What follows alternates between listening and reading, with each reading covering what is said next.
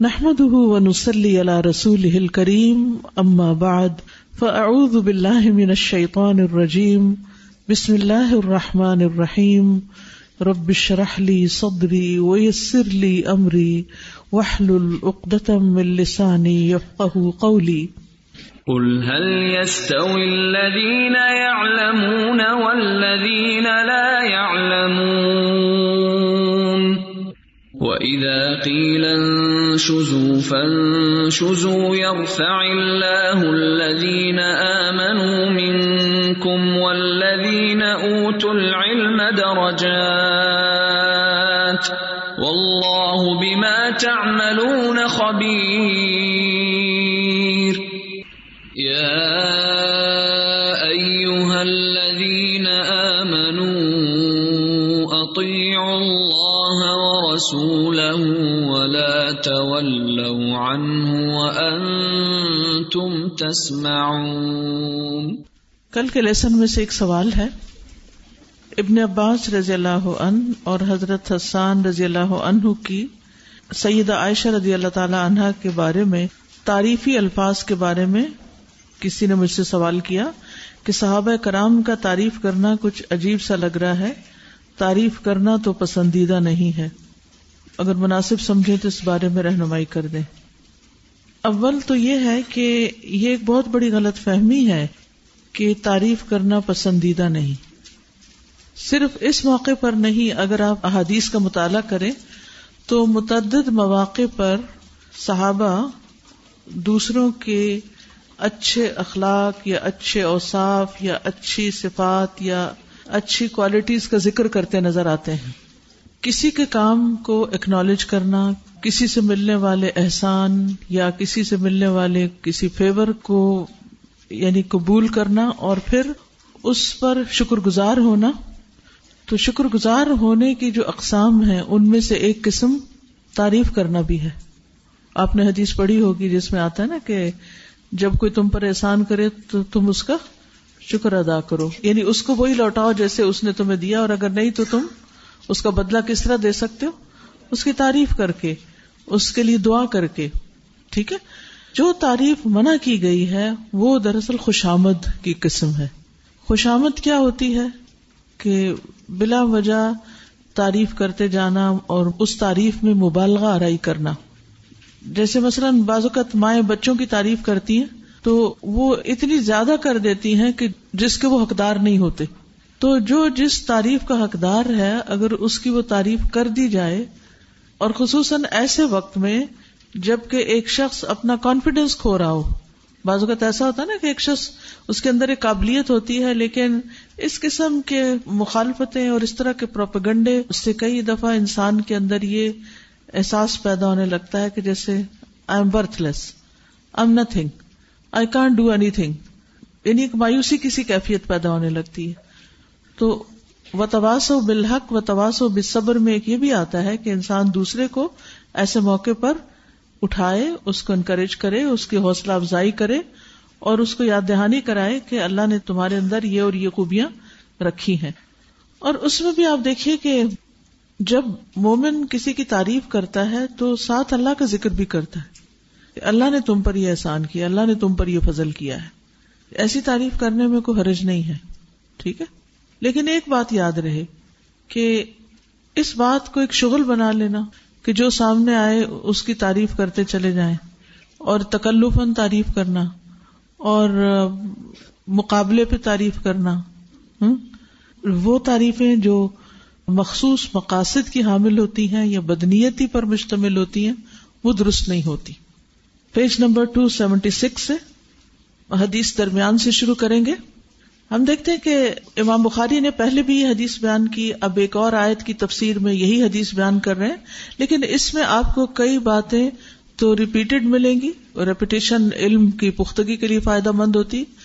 دوسرے یہ کہ کچھ چیزیں نئی بھی ملیں گی جس میں تھوڑی سی تفصیل بھی ہوگی، تو یہی واقعہ تھوڑا سا اور ایلیبوریٹ ہو جائے گا اور اس کی بیٹر انڈرسٹینڈنگ ہوگی۔ وہ کہتی ہے کہ وَبُعِثْتُ، اور مجھے بخار چڑھ گیا، فَقُلْتُ لِرَسُولِ اللَّهِ صلی اللہ علیہ وسلم، تو میں نے رسول اللہ صلی اللہ علیہ وسلم سے کہا، ارسلنی الی بیت ابی، مجھے بھیج دیجئے میرے والد کے گھر. فارسل معی الغلام. اچھا اب آپ دیکھیے کہ وہاں جملہ کچھ اور تھا، یہاں کچھ اور ہے. وہ ٹھیک ہے یا یہ ٹھیک ہے، یہ بات نہیں ہے، دونوں ہی ٹھیک ہے. بات یہ ہے کہ بعض اوقات روایت بالمعنی ہوتی ہے، بعض اوقات روایت باللفظ ہوتی ہے، ایگزیکٹ سیم لفظ بیان ہوتے ہیں، روایت ہوتے ہیں، اور بعض اوقات ان کا معنی بیان کر دیا جاتا ہے. بعض اوقات یہ ہے کہ ایک ہی راوی ایک ہی بات دو طرح سے کرتا ہے، ہوتی روایت باللفظ ہے، لیکن ایک مرتبہ اس نے کہانی سنائی تو اس میں الفاظ کچھ اور رکھے اور دوسری دفعہ کچھ اور. اگر آپ کی زندگی میں کوئی اہم واقعہ پیش آیا ہو تو آپ اگر اس کو 2 سے 3 بار بیان کریں تو کیا ہوگا؟ ہر دفعہ نئے الفاظ یا کچھ مختلف الفاظ. تو اس سے فائدہ کیا ہوتا ہے کہ کسی کو ایک طرح سے بات سمجھ میں آتی ہے، کسی کو دوسری طرح سمجھ میں آتی. یہ بھی ہوتا ہے کہ آڈینس کے فرق سے بھی بعض اوقات بات مختصر کر دی جاتی ہے اور بعض اوقات بات میں طوالت ہوتی ہے، اس کو لمبا کر کے بیان کیا جاتا ہے. بعض اوقات وقت کم ہوتا ہے، بعض اوقات وقت زیادہ ہوتا ہے. بعض اوقات کہانی سنانے والا اس لیے بہتر سنا پاتا ہے کہ سننے والا ریسیپٹیو ہوتا ہے، اور بعض اوقات سننے والے توجہ نہیں دے رہے ہوتے تو بات کا مزہ نہیں آتا اور اس کو جلدی وائنڈ اپ کر دیا جاتا ہے. اور ویسے بھی ہے کہ ان روایات سے کوئی حلال و حرام کے احکام ثابت نہیں ہو رہے تو اس سے کوئی بڑا فرق نہیں پڑتا. وسعت ہے اس معاملے میں، یہ اختلاف نہیں وسعت ہے، رائٹ؟ کیونکہ اختلاف کا مطلب ہوتا ہے ایک دوسرے کے اگینسٹ کوئی چیز کرنا، اور وسعت کا مطلب ہے ایک ہی بات ہے لیکن مختلف طریقے سے مزید وضاحت کے ساتھ کرنا یا اس کا اور پہلو سامنے لے آنا. فَأَرْسَلَ مَعِيَ الْغُلَامَ، تو آپ نے میرے ساتھ ایک بچے کو بھی روانہ کر دیا، اکیلے نہیں بھیجا. ایک آنر دینے والی بات ہے نا. اچھا پچھلی حدیث میں آپ نے یہ بچے والی بات نہیں پڑھی تھی، صرف بھیجنے والی بات پڑھی تھی کہ آپ نے اجازت دے دی اور حضرت عائشہ چلی گئی. یہاں سے ایک اور فائدہ پتہ چل گیا کہ اچھا اکیلے نہیں بھیجا. اس سے کیا پتہ چلتا ہے کہ بیوی کو میں کے اکیلے نہیں بھیجیں، یا تو خود چھوڑ کر آئے یا پھر کسی کے ساتھ بھیجیں. فدخلت الدار، تو میں گھر میں داخل ہوئی. فوجدت ام رومان فی السفلی، تو میں نے ام رومان یعنی جو ان کی والدہ تھی ان کو گھر کے نچلے حصے میں پایا. وابا بکر فوق البیت، اور ابو بکر کو گھر کے اوپر والی منزل میں. یقرأ، وہ قرآن پڑھ رہے تھے. گھروں میں بھی کیا مشغولیت تھی، کیا مصروفیت تھی. شکر ہے اس دور میں واٹس ایپ نہیں تھا، ورنہ اچھے بھلے قرآن پڑھنے والے لوگ جن کا مشغلہ ہوتا تھا، جن بزرگوں کا خاص طور پر کہ وہ بیٹھ کے زیادہ وقت قرآن کی تلاوت میں گزارتے تھے، وہ آج فون میں کوئی نہ کوئی چیز دیکھ رہے ہوتے ہیں، پڑھ رہے ہوتے ہیں، دل بہلا رہے ہوتے ہیں. کس طرح ایک پورا مزاج تبدیل ہو کر رہ گیا ہے. اس سے بڑا فتنہ کیا ہوگا. ٹھیک ہے کچھ فائدے کی چیزیں بھی ہوتی ہیں، لیکن ہر وقت فون کو استعمال کرنا اور ایک ایڈکشن کے لیول پر کہ کچھ اور سوجھے ہی نہ، ہر تھوڑی دیر کے بعد ہاتھ ادھر ہی جائے اور فون اٹھا کر اگر کچھ اور چیک کرنا ہو تو بھی ہاتھ واٹس ایپ پر ہی چلا جائے. بہرحال وہ قرآن پڑھ رہے تھے. اس سے یہ بھی پتہ چلتا ہے کہ مدینہ کے گھر جو تھے وہ صرف نیچے زمین پر نہیں تھے بلکہ 2 منزلہ بھی تھے. اور مجھے کچھ پرانے کھنڈرات میں 2 منزلہ گھر دیکھنے کا اتفاق بھی ہوا. ان کی تصاویر بھی ہیں میرے پاس، اس وقت دکھانے کا موقع نہیں. تو مجھے بڑی حیرت ہوئی کیونکہ ہمیشہ میری امیجنیشن میں یہ ہوتا تھا کہ سیدھے سیدھے گھر جیسے عام طور پہ گاؤں وغیرہ میں ہوتے ہیں، لیکن یہ کہ نیچے اور اوپر والا حصہ ابھی تک بھی بعض گھر ایسے وہاں صحابہ کرام کے دور کے نشانات موجود ہیں. اور حضرت ابو ایوب انصاری کے گھر کا تو آپ سب نے پڑھا ہی ہے کیا کہ وہ خود کہاں تھے، اوپر تھے نیچے تھے، اور وہ اوپر چلے گئے اور نبی صلی اللہ علیہ وسلم کو سہولت کے لیے نیچے رکھا، لیکن ان کو یہ بات پسند نہیں آتی تھی کہ میں آپ کے اوپر کیسے رہوں. محبت کے ساتھ عقیدت بھی تھی نا. فقالت امی، تو میری والدہ کہنے لگی، ما جاء ابک یا بنیا، اے بیٹی تمہیں کیا چیز لے آئی، کیسے آئی ہو، کیوں آئی ہو. اور یہ ہر ماں باپ کو پوچھنا چاہیے. شادی کے بعد لڑکی کا گھر اس کے سسرال کا گھر ہوتا ہے، ماں باپ کا نہیں. اور پلٹ پلٹ کر جانا اور پھر جا کر وہیں رہنا اور اپنے گھر کو فراموش کر دینا، یہ کوئی درست چیز نہیں ہے. تو اب یہاں پر ایک اچھی ماں کی حیثیت سے وہ کہتی ہیں تم کیوں آئی ہو. ہم ہوتے تو کہتے شکر ہے آئی ہو یا تھوڑا ٹانٹ کر دیتے، اچھا فرصت مل گئی ہماری خبر لینے کی بھی. فَأَخْبَرْتُهَا، تو میں نے ان کو بتایا. وَذَكَرْتُ لَهَا الْحَدِيثَ، اور ان کے سامنے بات بیان کی، یعنی وجہ بتائی. وَإِذَا هُوَ لَمْ يَبْلُغْ مِنْهَا مِثْلَ مَا بَلَغَ مِنِّي، لیکن بات یہ تھی کہ ان کو تو وہ اثر ہی نہیں ہوا جو مجھے ہوا تھا، یعنی میرے اوپر جو گزری ماں نے اس کا کچھ بہت نوٹس ہی نہیں لیا. شاید انہیں پہلے سے باتیں پتا تھیں، یا یہ ہے کہ وہ بیٹی کے سامنے یہ ظاہر نہیں کرنا چاہتی تھی تاکہ وہ حوصلے میں رہے. یہ کتنی زبردست بات یہاں سے پتا چلتی ہے کہ اگر ماں باپ بچوں سے بھی زیادہ پریشان ہو جائیں کسی معاملے میں، یا اتنے ہی پریشان ہو جائیں جتنے بچے پریشان ہو رہے ہیں، تو پھر وہ ان کے لیے کیا رول ماڈل ہیں، ان کو کس طرح حوصلہ دیں گے. دیکھیے، حوصلہ دینے والے کا حوصلہ زیادہ بڑا ہونا چاہیے اس سے جس کو وہ حوصلہ دے رہا ہے، اور ماں باپ کو بڑے دل والا ہونا چاہیے، کیونکہ بچے تو بچپن سے ہی پریشان کرتے ہیں، طرح طرح سے ستاتے ہیں. تو بعض ماؤں کی عادت ہوتی ہے وہ بچوں کے ستانے پر انہی کے سامنے رونے بیٹھ جاتی ہیں. وہ تو بچے ہیں، یہ بھی بچہ بن جاتی ہیں. ایسی ماؤں کا کوئی روب نہیں رہتا. تو بچوں کے سامنے مت روئیں، بچوں کے سامنے اپنی ویکنیسز مت ظاہر کریں، ورنہ آپ کی تربیت میں خلل آئے گا. آپ کی بات ان کے لیے بہت ہلکی ہوگی، وہ آپ کی بات کا نوٹس نہیں لیں گے. اسی طرح بچوں کے سامنے کسی بھی طرح کی امیچور حرکتیں کرنا اور شوہر سے لڑنا یا کسی اور سے لڑنا، تو بچے رول ماڈلنگ سے زیادہ سیکھتے ہیں. اب دیکھیے، ماں نے جو رویہ اختیار کیا وہ حضرت عائشہ نے باقاعدہ روایت کیا ہے، حدیث کا حصہ بنا دیا ہے، کہ ان کو تو کوئی اثر ہی نہیں تھا، ان کو تو وہ تکلیف ہی نہیں پہنچی جو مجھے پہنچ چکی تھی.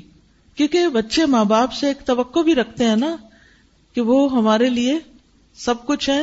اور یعنی سب سے زیادہ ٹرسٹ کس پہ ہوتا ہے بچوں کو؟ اپنے والدین پہ. حالانکہ شوہر بہت محبت کرنے والے تھے، لیکن کہنے لگی نہیں مجھے میکے جانا ہے. چلیے ٹھیک ہے، چلی گئی. لیکن آگے میکے والے کیسے ہیں؟ انہوں نے انڈیو فیور نہیں دیا. فقالت یا بنیا خفضنی علیک الشأن، خفضنی کمی کرو، علیک الشأن اپنے حال میں، یعنی اتنی فکر مت کرو، don't worry, take it easy. اتنی بڑی بات ہو اور ماں باپ کہے کوئی بات نہیں، کوئی بڑی بات نہیں. جی ہاں، اس سے یہ بھی پتا چلتا ہے کہ ان کا خود اللہ پہ کتنا توکل تھا. جو لوگ اپنے معاملات اللہ کے سپرد کر دیتے ہیں وہ حالات سے گھبرایا نہیں کرتے. انہیں معلوم ہے کہ اللہ کی مدد آئے گی، ان کا یقین ہوتا ہے، ان کا یقین ہوتا ہے کہ اللہ کی مدد آئے گی، اس لیے وہ اطمینان میں ہوتے ہیں. دیکھیے، کون سا صدمہ ایسا ہے جو آپ پہ آیا اور پھر وہ گزر نہیں گیا؟ وہ تو گزر گیا، لیکن جو کچھ اس وقت آپ نے کیا وہ سب لکھا گیا. اللہ کے بارے میں اچھا گمان کیا وہ بھی، اللہ کے بارے میں اچھے الفاظ آپ نے کہے وہ بھی لکھے گئے. اس وقت کیا کیا آپ کے منہ سے نکلا وہ سب لکھا گیا. اسی طرح آئندہ بھی زندگی میں اللہ نہ کرے کہ کوئی پریشانی آئے تو یاد رکھیے کہ یہ وقت بھی گزر جائے گا.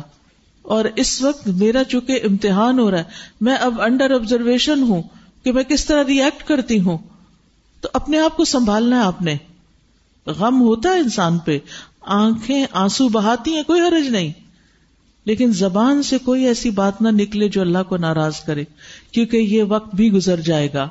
اب اگر مثلاً بچی سسرال سے ناراض ہو کر میکے آ گئی ہے تو ماں باپ کو کیسے جواب دینا چاہیے؟ بہت بہترین چیزیں یہاں سیکھنے کی. ٹیک اٹ ایزی، کوئی بات نہیں، ٹھیک ہو جائے گا. پازیٹیو بات کریں، حوصلہ افزائی کریں. فَإِنَّهُ وَاللَّهِ لَقَلَّمَا كَانَتِ امْرَأَةٌ قَطُّ حَسْنَاءُ عِنْدَ رَجُلٍ يُحِبُّهَا لَهَا ضَرَائِرُ إِلَّا حَسَدْنَهَا وَقِيلَ فِيهَا. انہوں نے بات ہی پھیر دی، بات ہی موڑ دی، کسی اور طرف پھیر دی. کہنے لگی کہ یہ تو ہوتا ہے کہ جب کسی مرد کے پاس کوئی خوبصورت عورت ہوتی ہے جس سے مرد کو محبت ہوتی ہے اور اس کی سوکنیں بھی ہوتی ہیں تو وہ اس پر ضرور حسد کرتی ہیں اور اس طرح کی باتیں کی جاتی ہیں. قیل فیہا، یعنی اس کے بارے میں باتیں بنائی جاتی ہیں. This is very natural, normal, take it easy. وَإِذَا لَمْ يَبْلُغْ مِنْهَا مَا بَلَغَ مِنِّي، جب ان پر اس طوفان کا وہ صدمہ نہیں ہوا جو مجھے ہوا، قلت، تو میں نے پوچھا، وقد علم به ابی، میرے والد کو بھی اس بات کا پتہ چل چکا ہے. کیونکہ بیٹی کے لیے بڑی شرمندگی کی بات ہوتی ہے کہ اس کا کوئی اسکینڈل اس کے باپ کو پتہ چلے. ماں کے سامنے ایسی باتوں کا ہونا اتنا مشکل نہیں ہوتا جتنا باپ کے لیے.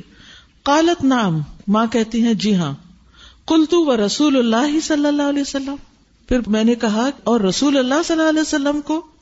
قالت نعم، کہنے لگی ہاں ان کو بھی پتہ چل گیا ہے. ورسول اللہ صلی اللہ علیہ وسلم، اب کیا ہوا؟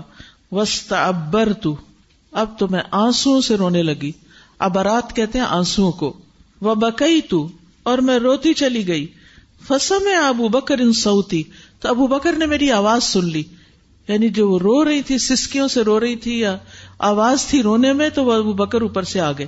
وہو فوق البیت یقرأ، اور وہ گھر کی اوپر والی منزل پر قرآن پڑھ رہے تھے. فنزل، تو نیچے اتر آئے. رونے کی آواز سن کے بیٹی کی نیچے آ گئے. فقال لأمی، میری والدہ سے کہنے لگے ما شأنہا، ان کو کیا ہوا ہے. بیٹی سے براہ راست نہیں پوچھا، ماں سے پوچھا کہ یہ کیا معاملہ ہوا، یعنی کیا تم نے کچھ کہہ دیا اس کو. قالت بلغ الذی ذکر من شأنہا، کہنے لگی کہ ان کو وہ بات پتہ چل گئی جو ان کے بارے میں کی جا رہی ہے. دیکھیے ہر جگہ قصہ کہانی نہیں بیان کی جاتی، صرف ریفرنس دیا جاتا ہے. ففاضت عیناہ، تو ان کی آنکھیں بہہ پڑی. ابو بکر رونے لگے. آپ کو معلوم ہے کہ ابو بکر رضی اللہ عنہ بہت زیادہ رونے والے تھے، خاص طور پر جب قرآن پڑھتے تھے تو بہت زیادہ روتے تھے. اپنے صحن کی مسجد میں جو نماز پڑھتے تو کفار کی عورتیں وغیرہ جمع ہو جاتی تھی، بچے وغیرہ جمع ہو کر دیکھنے لگتے اور اس سے متاثر ہوتے تھے اس قرات سے. قال اقسمت علیک ای بنیۃ، وہ کہتے ہیں کہ میں تجھ پہ قسم ڈالتا ہوں اے بیٹی، الا رجعت الی بیتک، کہ تم اپنے گھر لوٹ جاؤ. تم پہ قسم ہے کہ تم یہاں رہو، واپس جاؤ. اللہ اکبر. بیٹی رو رہی ہے، آنسوؤں سے رو رہی ہے، خود بھی رو رہے ہیں. لیکن ایک اچھے باپ کی یہی خوبی ہے جو بیٹیوں کے گھر بساتے ہیں. جو ماں باپ بیٹیوں کے گھر بساتے ہیں وہ بیٹیوں سے ایسی ہمدردی نہیں کرتے کہ جس سے ان کے گھروں میں خلل خرابی پیدا ہو جائے. شادی سے پہلے کی ہمدردی اور پروٹیکشن اور شادی کے بعد کی فرق ہوتی ہے. اب دیکھیے کتنا جذباتی سا سین ہے اس وقت. حضرت عائشہ رو رہی ہیں اور باپ کہہ رہے ہیں گھر واپس جاؤ. میں تمہیں قسم دے کے کہتا ہوں گھر جاؤ. نرمی سے بھی نہیں کہا، قسم دے کے کہا جاؤ واپس. اور آپ دیکھیے بیٹیوں کو بھی پھر چل پتا جاتا ہے کہ چھوٹی چھوٹی شکایتیں لے کر جانے سے کوئی فائدہ نہیں. انہوں نے نہیں سننا، ہمیں یہاں ایڈجسٹ کرنا پڑے گا، ہمیں رہنا ہی ہوگا، ہمیں اس مسئلے کا حل نکالنا ہے. ماں باپ پہ نہیں ڈالنا، ماں باپ کچھ نہیں کرنے والے. لیکن جب ماں باپ کی طرف سے شولڈر مل جاتا ہے تو پھر بچیاں خود سے ایفرٹ نہیں کرتی گھر بسانے کی. فرجعت، یہ بھی فرما بردار بیٹی تھی، کہتی میں واپس آ گئی. وَلَقَدْ جَاءَ رَسُولُ اللَّهِ صلی اللہ علیہ وسلم بیتی، اور رسول اللہ صلی اللہ علیہ وسلم میرے گھر تشریف لائے. فسأل عنی خادمتی، میرے بارے میں پوچھا. سأل عنی کا مطلب میرے بارے میں سوال کیا. خادمتی، میری خادمہ سے. فقالت، تو کہتی ہیں لا واللہ ما علمت علیہا عیبا، اللہ کی قسم میں نے ان میں کوئی عیب نہیں پایا. الا انہا کانت ترقد، مگر یہ کہ یہ سو جاتی ہیں. حتی تدخل الشاۃ، یہاں تک کہ بکری گھر میں داخل ہو جاتی ہے. فتأکل خمیرہا او عجینہا، وہ کھا جاتی ہے ان کا خمیر یا گندھا ہوا آٹا. وانتہرہا بعض اصحابہ، آپ کے ساتھیوں میں سے کسی نے اس خادمہ کو ڈانٹ کر بھی پوچھا. فقالا، تو کہا اصدقی، سچ بولو. رسول اللہ صلی اللہ علیہ وسلم، رسول اللہ صلی اللہ علیہ وسلم سے. اب انویسٹیگیشن ہو رہی تھی حضرت عائشہ کے معاملے کی کہ جو الزام ان پہ لگا ہے اس کی حقیقت کیا ہے. تو نبی صلی اللہ علیہ وسلم نے تو آرام سے پوچھا حضرت بریرہ سے، لیکن حضرت علی نے ڈانٹ کے پوچھا کہ سچ سچ بات کہو کہ تم کیا جانتی ہو عائشہ کے بارے میں. حتی اسقطوا لہا بہ، یہاں تک کہ انہوں نے اس کو دھمکایا بھی. اسقطا مطلب ہوتا ہے گرانا، یہاں تک کہ اس کو گرایا یعنی ڈانٹا یا اس کو سخت سست کہا، یعنی اس کو دبایا جسے ہم کہتے ہیں نا، اس کو دبا کے پوچھا. فقال سبحان اللہ، خادمہ بولی سبحان اللہ، واللہ ما علمت علیہا، اللہ کی قسم میں ان کے بارے میں کچھ نہیں جانتی الا ما یعلم الصائغ مگر ایسا ہی جیسے ایک زرگر یا سونار جانتا ہے علی تبر الذهب الاحمر سرخ سونے کی ڈلی کے بارے میں، یعنی سرخ سونا جو خالص ہوتا ہے جس میں کسی قسم کا کوئی شائبہ نہیں ہوتا اور وہ اس کو پہچان لیتا ہے، میں بھی عائشہ کو ایسے ہی پہچانتی ہوں کہ ان میں کسی قسم کی کوئی ملاوٹ نہیں، یہ پاک دامن ہے۔ وبلغ الامر الى ذلك الرجل اور پہنچ گیا معاملہ اس شخص کی طرف بھی الذي قیل له جس کے بارے میں وہ باتیں کی گئی تھیں۔ اب صفوان سے بھی پوچھا گیا رضی اللہ عنہ کہ بات کی حقیقت کیا ہے، تو انہوں نے کیا کہا حضرت صفوان بن معطل نے، فقال سبحان اللہ واللہ ما کشفت کنف انثى قط، اللہ کی قسم میں نے تو کبھی کسی عورت کا پردہ تک نہیں اٹھایا، کپڑا نہیں اٹھایا۔ حضرت عائشہ تو کیا کسی عورت سے کوئی تعلقات نہیں ہے، یعنی وہ اتنے عورتوں سے دور رہنے والے تھے۔ قالت عائشہ، عائشہ کہتی ہیں رضی اللہ عنہا، فقتل شہیدا فی سبیل اللہ، حضرت صفوان اللہ کے راستے میں شہید ہوئے تھے۔ یہ خاص طور پر ذکر کرتی ہیں ارمینیا کی جنگ میں انہوں نے شہادت پائی تھی، یعنی اگر وہ کوئی برے انسان ہوتے تو اللہ تعالیٰ ان کو اتنا بڑا مرتبہ کیسے عطا کرتا، کہ وہ تو بڑے ہی نیک انسان تھے اور اللہ کے راستے میں نکلنے والے تھے اور شہید ہوئے تھے۔ قالت کہتی ہیں وَأَصْبَحَ أَبَوَايَ عِنْدِي، صبح کے وقت میرے والدین میرے پاس آ گئے، فلم یزالا اور وہیں رہے، حتی دخل علی رسول اللہ صلی اللہ علیہ وسلم، یہاں تک کہ رسول اللہ صلی اللہ علیہ وسلم تشریف لائے، وقد صلی العصر، تو انہوں نے نماز عصر پڑھی، ثم دخل، پھر داخل ہوئے، وقد اکتنفنی ابوائی عن یمینی وعن شمالی، اور میرے والدین دائیں اور بائیں دونوں جانب میرے پاس تھے، یعنی ایک دائیں طرف بیٹھا ہوا تھا ایک بائیں طرف بیچ میں رکھا ہوا تھا۔ فحمد اللہ، تو انہوں نے اللہ کی حمد بیان کی، واثنى علیہ، اور اللہ کی تعریف بیان کی، اللہ کی حمد و ثنا جیسے ہم کہتے ہیں۔ ثم قال، پھر فرمایا، اما بعد، اس کے بعد، یا عائشہ ان کنت قارفت سوءا او ظلمت، اے عائشہ اگر تم سے کوئی غلطی ہوئی ہے، برا کام ہوا ہے، یا تم نے اپنی جان پہ ظلم کیا ہے، فتوبی الی اللہ، اللہ سے توبہ کر لو، فإن اللہ یقبل التوبۃ من عبادہ، کیونکہ اللہ اپنے بندوں سے توبہ قبول کرتا ہے۔ قالت کہتی ہیں وقد جاءت امرأۃ من الانصار، کہ انصار میں سے ایک عورت آئی ہوئی تھی، فہی جالسۃ بالباب، وہ دروازے کے پاس ہی بیٹھی تھی، فقلت، تو میں نے کہا، الا تستحی من هذه المرأة ان تذکر شیئا، آپ اس عورت سے بھی نہیں شرما رہے کہ یہ جا کر کیا بات کرے گی، یعنی اس کو تو جانے دے، اس کے سامنے ہی آپ یہ باتیں کرنا شروع ہو گئے ہیں، یعنی کہ اتنا غم اور دکھ اور یہ سب کچھ ہوتے ہوئے بھی حیا دیکھیے آپ، اور اس معاملے کی پرائیویسی کو دیکھیے، اگرچہ ساری دنیا کو پتا تھا لیکن اس کے باوجود بھی حضرت عائشہ کی پرسنالٹی اور شخصیت سامنے آ رہی ہے۔ فواعظ رسول اللہ صلی اللہ علیہ وسلم، تو رسول اللہ صلی اللہ علیہ وسلم نے نصیحت کی، فالتفت الی ابی، تو میں اپنے والد کی طرف متوجہ ہوئی، فقلت اجبہ، میں نے کہا آپ ان کو جواب دیجئے، قال فماذا اقول، والد کہتے ہیں میں کیا کہوں، فالتفت الی امی، میں اپنی والدہ کی طرف متوجہ ہوئی، فقلت اجیبیہ، میں نے کہا آپ ان کو جواب دیجئے، فقالت اقول ماذا، کہنے لگی میں کیا کہوں، فلما لم تجیباہ تشہدت وحمدت اللہ، سبحان اللہ، کیسے والدین ہیں کہ خاموش ہیں اور کہیں بھی تو کہیں کیا، اگر اپنی بیٹی کے حق میں کوئی بات کہتا بھی ہے تو کہتے ہیں ہاں بیٹی ہے نا اس لیے کہی جا رہی، تو کہنے کا فائدہ بھی کچھ نہیں، اور یہ تو نہیں کہہ سکتے تھے کہ ہاں اس نے کوئی قصور کیا ہوگا، اس کی بھی کوئی دلیل نہیں تھی ان کے پاس۔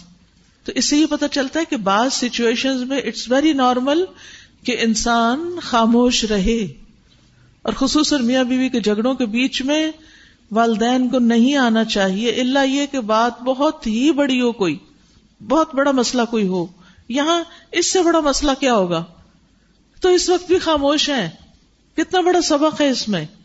بعض اوقات بچے تھوڑا لڑتے ہیں، والدین اس سے زیادہ آپس میں لڑ جھگڑ بیٹھتے ہیں اور ایک دوسرے کی بے عزتی کر دیتے ہیں، اور پھر وہ ایگو کا مسئلہ بن جاتا ہے، اور پھر واپس کبھی صلح نہیں ہوتی اور گھر ٹوٹ جاتے ہیں، اور جو بچے ہوتے ہیں وہ ماں باپ کی شفقت کے بغیر ہی پھر پلتے ہیں۔ فقالت، تو وہ کہتی ہیں، اقول ماذا فلما لم تجیباہ، جب انہوں نے جواب نہیں دیا، تشہدت، اب انہوں نے اپنا معاملہ خود اپنے ہاتھ میں لے لی.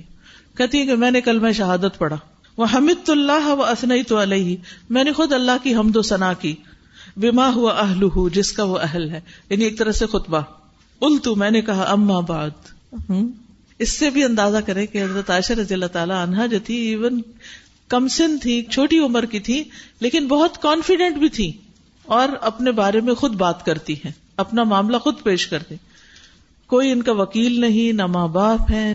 اس واقعے سے تو مجھے ایک اور بات بہت سمجھ میں آ رہی تھی کہ جب انسان کسی بڑی مشکل میں پھنستا ہے نا، تو دنیا میں بھی قریب ترین، محبوب ترین دوست، ساتھی، والدین، شوہر ساتھ چھوڑ جاتے ہیں، تو کل قیامت کے دن کیا بنے گا؟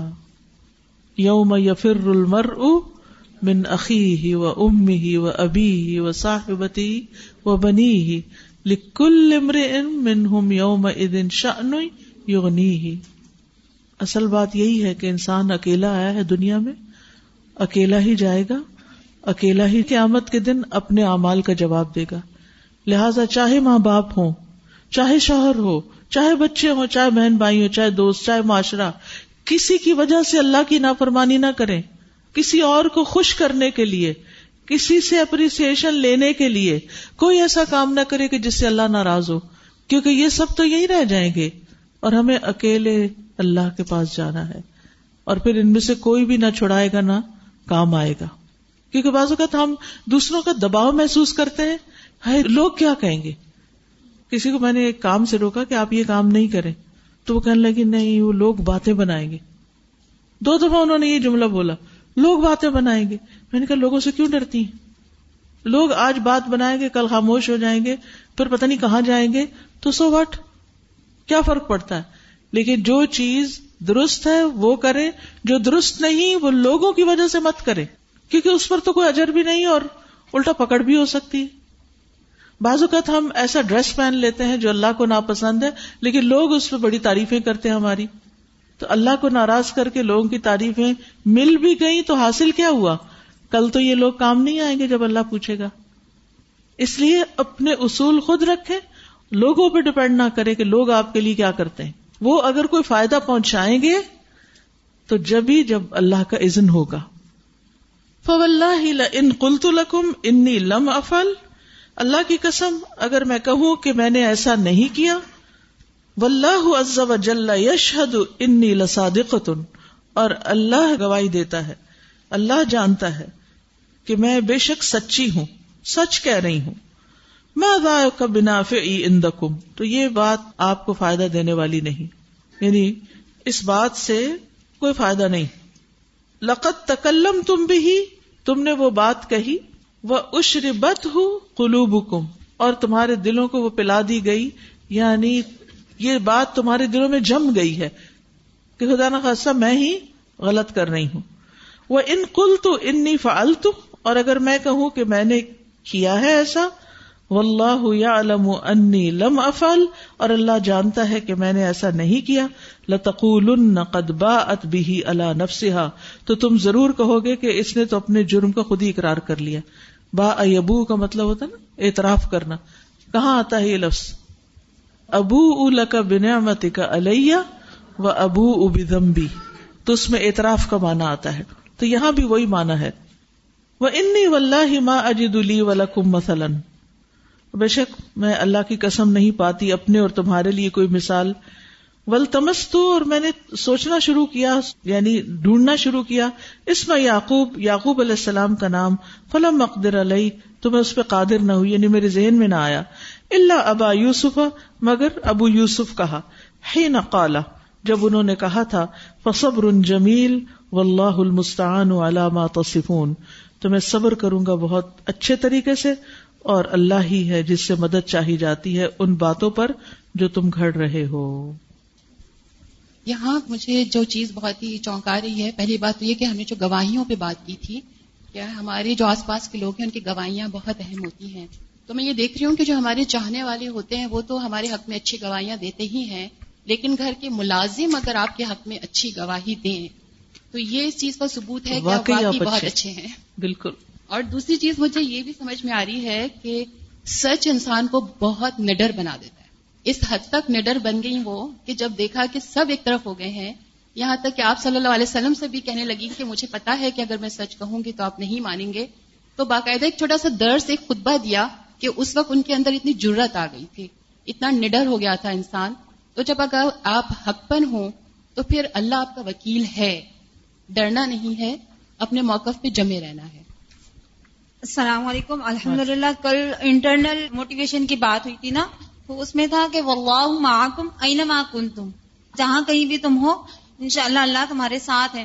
تو حضرت عائشہ رضی اللہ کو یہی تھا کہ میرے ساتھ جب اللہ کی مدد ہے، تو ان کے والدین کی طرف سے بھی جب انہوں نے دیکھ لیا کہ مجھے کوئی سپورٹ نہیں مل رہی، تو ان کے اندر ویسی پاور آ گئی کہ انہوں نے جو ہے پھر اتنا فتویٰ دیا. الحمدللہ. عموماً ایسا ہوتا ہے کہ جب ہمارے اوپر کوئی غم کی شدت ہوتی ہے تو ہم اس میں اپنے آپ کو بیلنس نہیں رکھتے.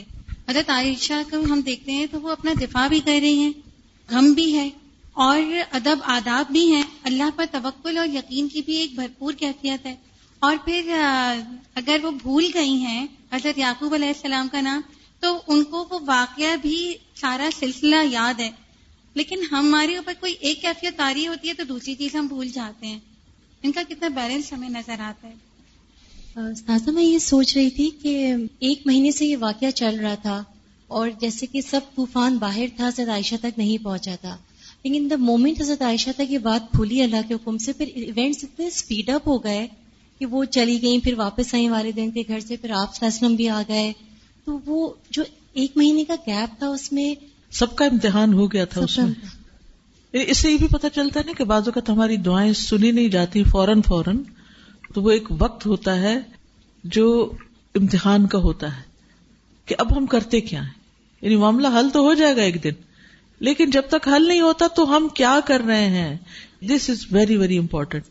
وہی اصل میں کامیابی یا ناکامی کا طے کرتا ہے معاملہ. سازا مجھے اس بات نے بہت زیادہ انسپائر کیا کہ حضرت ابوبکر صدیق رضی اللہ عنہ جو ان کا لقب تھا صدیق یعنی سچا. مطلب میں نے یہ دیکھا کہ اس قصے کے اندر ان کی جو بیٹی ہے ان کے ساتھ اتنا ظلم ہو رہا ہے اور وہ اتنی تکلیف میں ہے، لیکن اس وقت بھی وہ مطلب ایک حق اور صداقت کی ایک اعلیٰ مطلب مثال بنے کہ انہوں نے ان کے بہاف پہ کچھ بھی نہیں بولا، کیونکہ ان کے پاس کوئی دلیل نہیں تھی. تو کیونکہ انہیں کچھ معلوم نہیں تھا، کوئی گواہی نہیں تھی، تو انہوں نے کچھ بھی نہیں کہا، وہ خاموش رہے. تو یہ کتنی بڑی سچائی کی ایک ایگزامپل ہے. السلام علیکم. سازا اس میں مجھے پورا واقعہ دیکھ کے ایک ہی چیز بہت زیادہ سمجھ میں آ رہی ہے کہ نیگیٹو پروپیگنڈا جو ہوتا ہے وہ افیکٹ تو کرتا ہے معاشرے پہ، انفیکٹ انڈیویجولس پہ بھی افیکٹ کرتا ہے.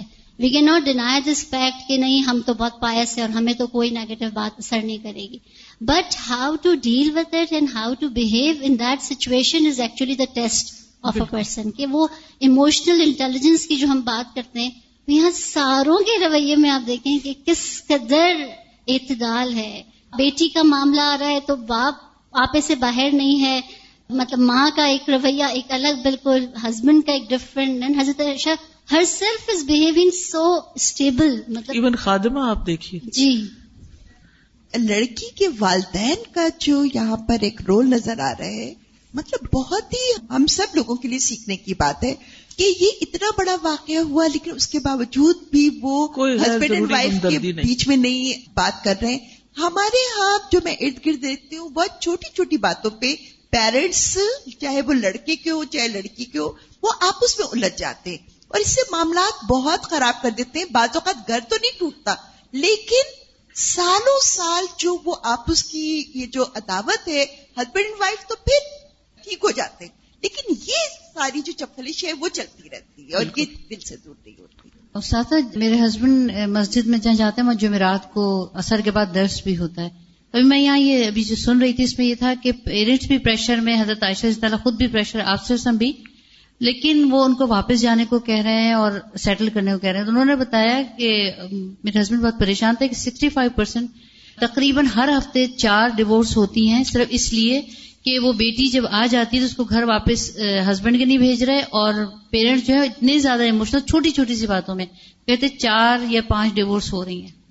اور یہ ایک بہت سنجیدہ معاملہ بنتا چلا جا رہا ہے، اور اس میں بچوں کا تو جو قصور ہوتا ہے لیکن پیرنٹس بھی ایک حد تک قصوروار ہوتے ہیں جب وہ بچوں کے معاملات میں مداخلت اور غیر ضروری دفاع کرتے ہیں۔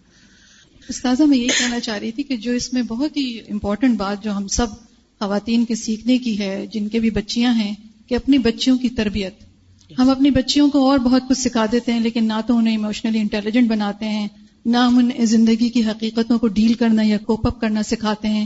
یہاں پر مجھے جو ام رومان اور سیدنا ابو بکر رضی اللہ عنہما کا جو رول نظر آ رہا ہے ایز اے پیرنٹ، کہ انہوں نے سیدہ عائشہ کو ایک ایسی تربیت دی تھی کہ جس میں نہ صرف انہوں نے وہ پورا سب کچھ برداشت کیا اور صحیح بیہیو کیا، تو جو آخری جو ان کا کلام ہے جس میں انہوں نے اللہ سبحانہ و تعالیٰ کا حمد و ثنا بیان کر کے جو کچھ بھی کہا، وہ تبھی اس قابل ہوئی کہ جب وہ ساری چیز کو انہوں نے بہت ہی پازیٹیولی اور ریئلسٹکلی، بلکہ میں کہوں گی کہ اس سب کو دیکھا اور اینالائز کیا۔ اور یقیناً جب ایسے والدین ہوں جو بچوں کو کسی بھی معاملے کا صحیح رخ دکھانے کی تربیت دے سکیں، تبھی بچے اس قابل ہوتے ہیں کہ وہ ہر معاملے میں صحیح رخ دیکھ سکیں۔ اب جیسے یہاں پہ ابھی کوئی کامنٹ دے رہا تھا، انہوں نے کہا کہ بی بی عائشہ پہ ظلم ہو رہا تھا، میں یہ نوٹ کر رہی تھی کسی نے یہ نہیں کہا کہ تم پہ بہت ظلم ہو رہا ہے۔ ایکچولی یہ جو جملے ہوتے ہیں ہمارے کہ ہائے بچی تم پر تو بڑا ہی ظلم ہو گیا، یا تمہارے شوہر نے تمہارے ساتھ یہ کر دیا، یہ الفاظ یہ جملے اٹ سیلف ایک ایسا امپیکٹ کریٹ کرتے ہیں بچیوں کے اوپر کہ وہ خود بھی سوچنے سمجھنے کے قابل نہیں رہتے۔ تو مجھے ایسا لگتا ہے کہ ہماری جو ووکیبلری ہے، جب ہم کسی بھی بات کو، کسی واقعے کو انٹرپریٹ کرتے ہیں، یہاں اس پورے واقعے میں یہ جملہ کہیں نہیں آیا کہ ان کے اوپر ظلم ہو رہا تھا۔ They were taking it as a matter of factly کہ ایک واقعہ ہوا ہے which was unusual and it was quite bad also، بالکل بھی صحیح نہیں تھا، لیکن انہوں نے اس کو اتنا تقوی اور اتنے صبر اور اتنا ایموشنلی انٹیلیجنٹلی اس کو ڈیل کیا کہ وہ سارا واقعہ جو ہے وہ پھر جیسے کہ آپ نے فرمایا تھا کہ ثواب لینے کا اور مسلمانوں کے لیے خیر اور بھلائی ان کو سیکھنے کا ذریعہ بن گئے۔ تو میں سمجھتی ہوں جو آج سب سے امپورٹنٹ کام جو کرنا ہے ہم اپنی سوسائٹی کے اندر، ڈیورسز کی بات ہم کر رہے ہیں، اس ساری اصلاح کا سرا ایونچولی ہم سب کے ہاتھ میں آ کے رکتا ہے کہ اگر اصلاح کرنی ہے معاشرے کی، ڈیورسز کو دیکھنا ہے، تو اس کے لیے ہم سب کو اپنی اپنی بچیوں کی، اپنی بھتیجیوں، بھانجیوں، ہر ایک وہ بچی جو ہمارے پاس کچھ بھی پڑھنے یا سیکھنے آئی ہے، اس کی تربیت اور اس کے اندر یہ چیز، یہ میچورٹی ڈیولپ کرنے کا بہت اہتمام کرنا ضروری ہے۔ شکریہ۔ ماں کو اپنے دل میں برداشت، چاہے اندر ان کے غم تھا لیکن اظہار کتنا اچھا کیا کہ ان کی خوبصورتی، ان کے شوہر کی تعریف، ان کی سوگنوں کا احساس دلا کے کہ تم اتنے اچھے اس میں رہ کے اچھا کام کر رہی ہو۔ اس میں سر ایک چیز یہ نظر آ رہی ہے کہ look at the parents attitude also. والدہ اپنے شوہر کو کانٹرڈکٹ نہیں کر رہی، انہوں نے کہا گھر واپس چلی جاؤ تو ماں نے بھی انٹرفیئر نہیں کیا، اور جب وہاں بیٹھے جب والد سے پوچھا انہوں نے کہا میں کیا بولوں تو ماں نے بھی وہی جواب دیا۔ اب دیکھیں دونوں کی جو کوپریشن ہے ان دیٹ کنکلوژن سولوشن وہ کتنی ایکوریٹ چل رہی ہے نا۔ بالکل۔ سازا میں نے ایک ورک شاپ اٹینڈ کی تھی اینگر مینجمنٹ میں، اس سے میں نے ایک بڑا ٹپ سیکھا تھا کہ انہوں نے کہا کہ جب بھی کوئی ایسی بات ہو جو آپ کے مزاج کے خلاف ہو تو فوراً اپنا پاز بٹن دبا دیں اور اپنا ریئیکشن جو ہے نا اس کو روک لیں، کیونکہ ہوتا یہ ہے کہ جیسے ہی کوئی ایسی بات ہمیں پتہ چلتی ہے جو ہماری ایکسپیکٹیشنز کے خلاف ہوتی ہے ہم فوراً اس پہ ریئیکشن دیتے ہیں۔ جیسے کسی نے اپنے ہسبینڈ کا کوئی میسج پڑھ لیا یا کوئی ان کے کوئی چیز ایسی دیکھ لی تو فوراً وہ سوچتی ہیں کہ جیسے ہی وہ آئیں گے نا اب تو میں نے ان کو انکاؤنٹر کرنا ہے، اور وہیں سے جو ہے آغاز ہو جاتا ہے۔ اور یہاں میں سوچ رہی تھی نبی صلی اللہ علیہ وسلم 1 مہینہ انہوں نے پاز دیا، اور حضرت عائشہ رضی اللہ عنہا کو بھی جب پتا چلا تو انہوں نے فوراً نہیں نبی صلی اللہ علیہ وسلم سے کہا کہ مجھے پتا چل گیا ہے کہ یہ ایسی ایسی باتیں ہو رہی ہیں، اور آپ نے کیوں نہیں بتایا مجھے؟ جی بالکل، وہ بھی ایک طرح سے پاز بیچ میں دیتی ہیں، اور اسی طرح ان کے والدین۔ تو میں سوچ رہی تھی حدیث ہمیں کتنی زبردست ورک شاپس والے سبق سکھا دیتی ہے، یعنی ہمیں حدیث کو پڑھنے کی ضرورت ہے اس نگاہ سے انشاءاللہ۔ استاذہ اس میں 2-3 چیزیں مجھے تھیں، جیسے ہسبینڈ وائف کا بھی، جیسے سمرا باجی نے کہا کہ ہسبینڈ وائف کی بھی آپس میں کتنا حیا تھا کہ اس طرح کی بات وہ آمنے سامنے نہیں کر رہی، یعنی حضرت عائشہ جب اجازت لے رہی ہیں پچھلے والی حدیث میں قدم پڑا تو وہ کنفرنٹ نہیں کرتی آپ صلی اللہ علیہ وسلم کو کہ یہ آپ کو معاملہ پتا ہے یا آپ کو مجھے یہ پرابلم ہے اس لیے میں جا رہی ہوں، یعنی حیا ہسبینڈ اینڈ وائف میں بھی کتنی جی، اور یہ بھی نہیں کہا کہ دیکھو تمہاری وجہ سے مجھے کیا کچھ سننا پڑ رہا ہے اور تمہاری وجہ سے معاشرے کے اوپر کیا بیت رہی ہے، یعنی اس طرح کے کوئی تانے نہیں ہے۔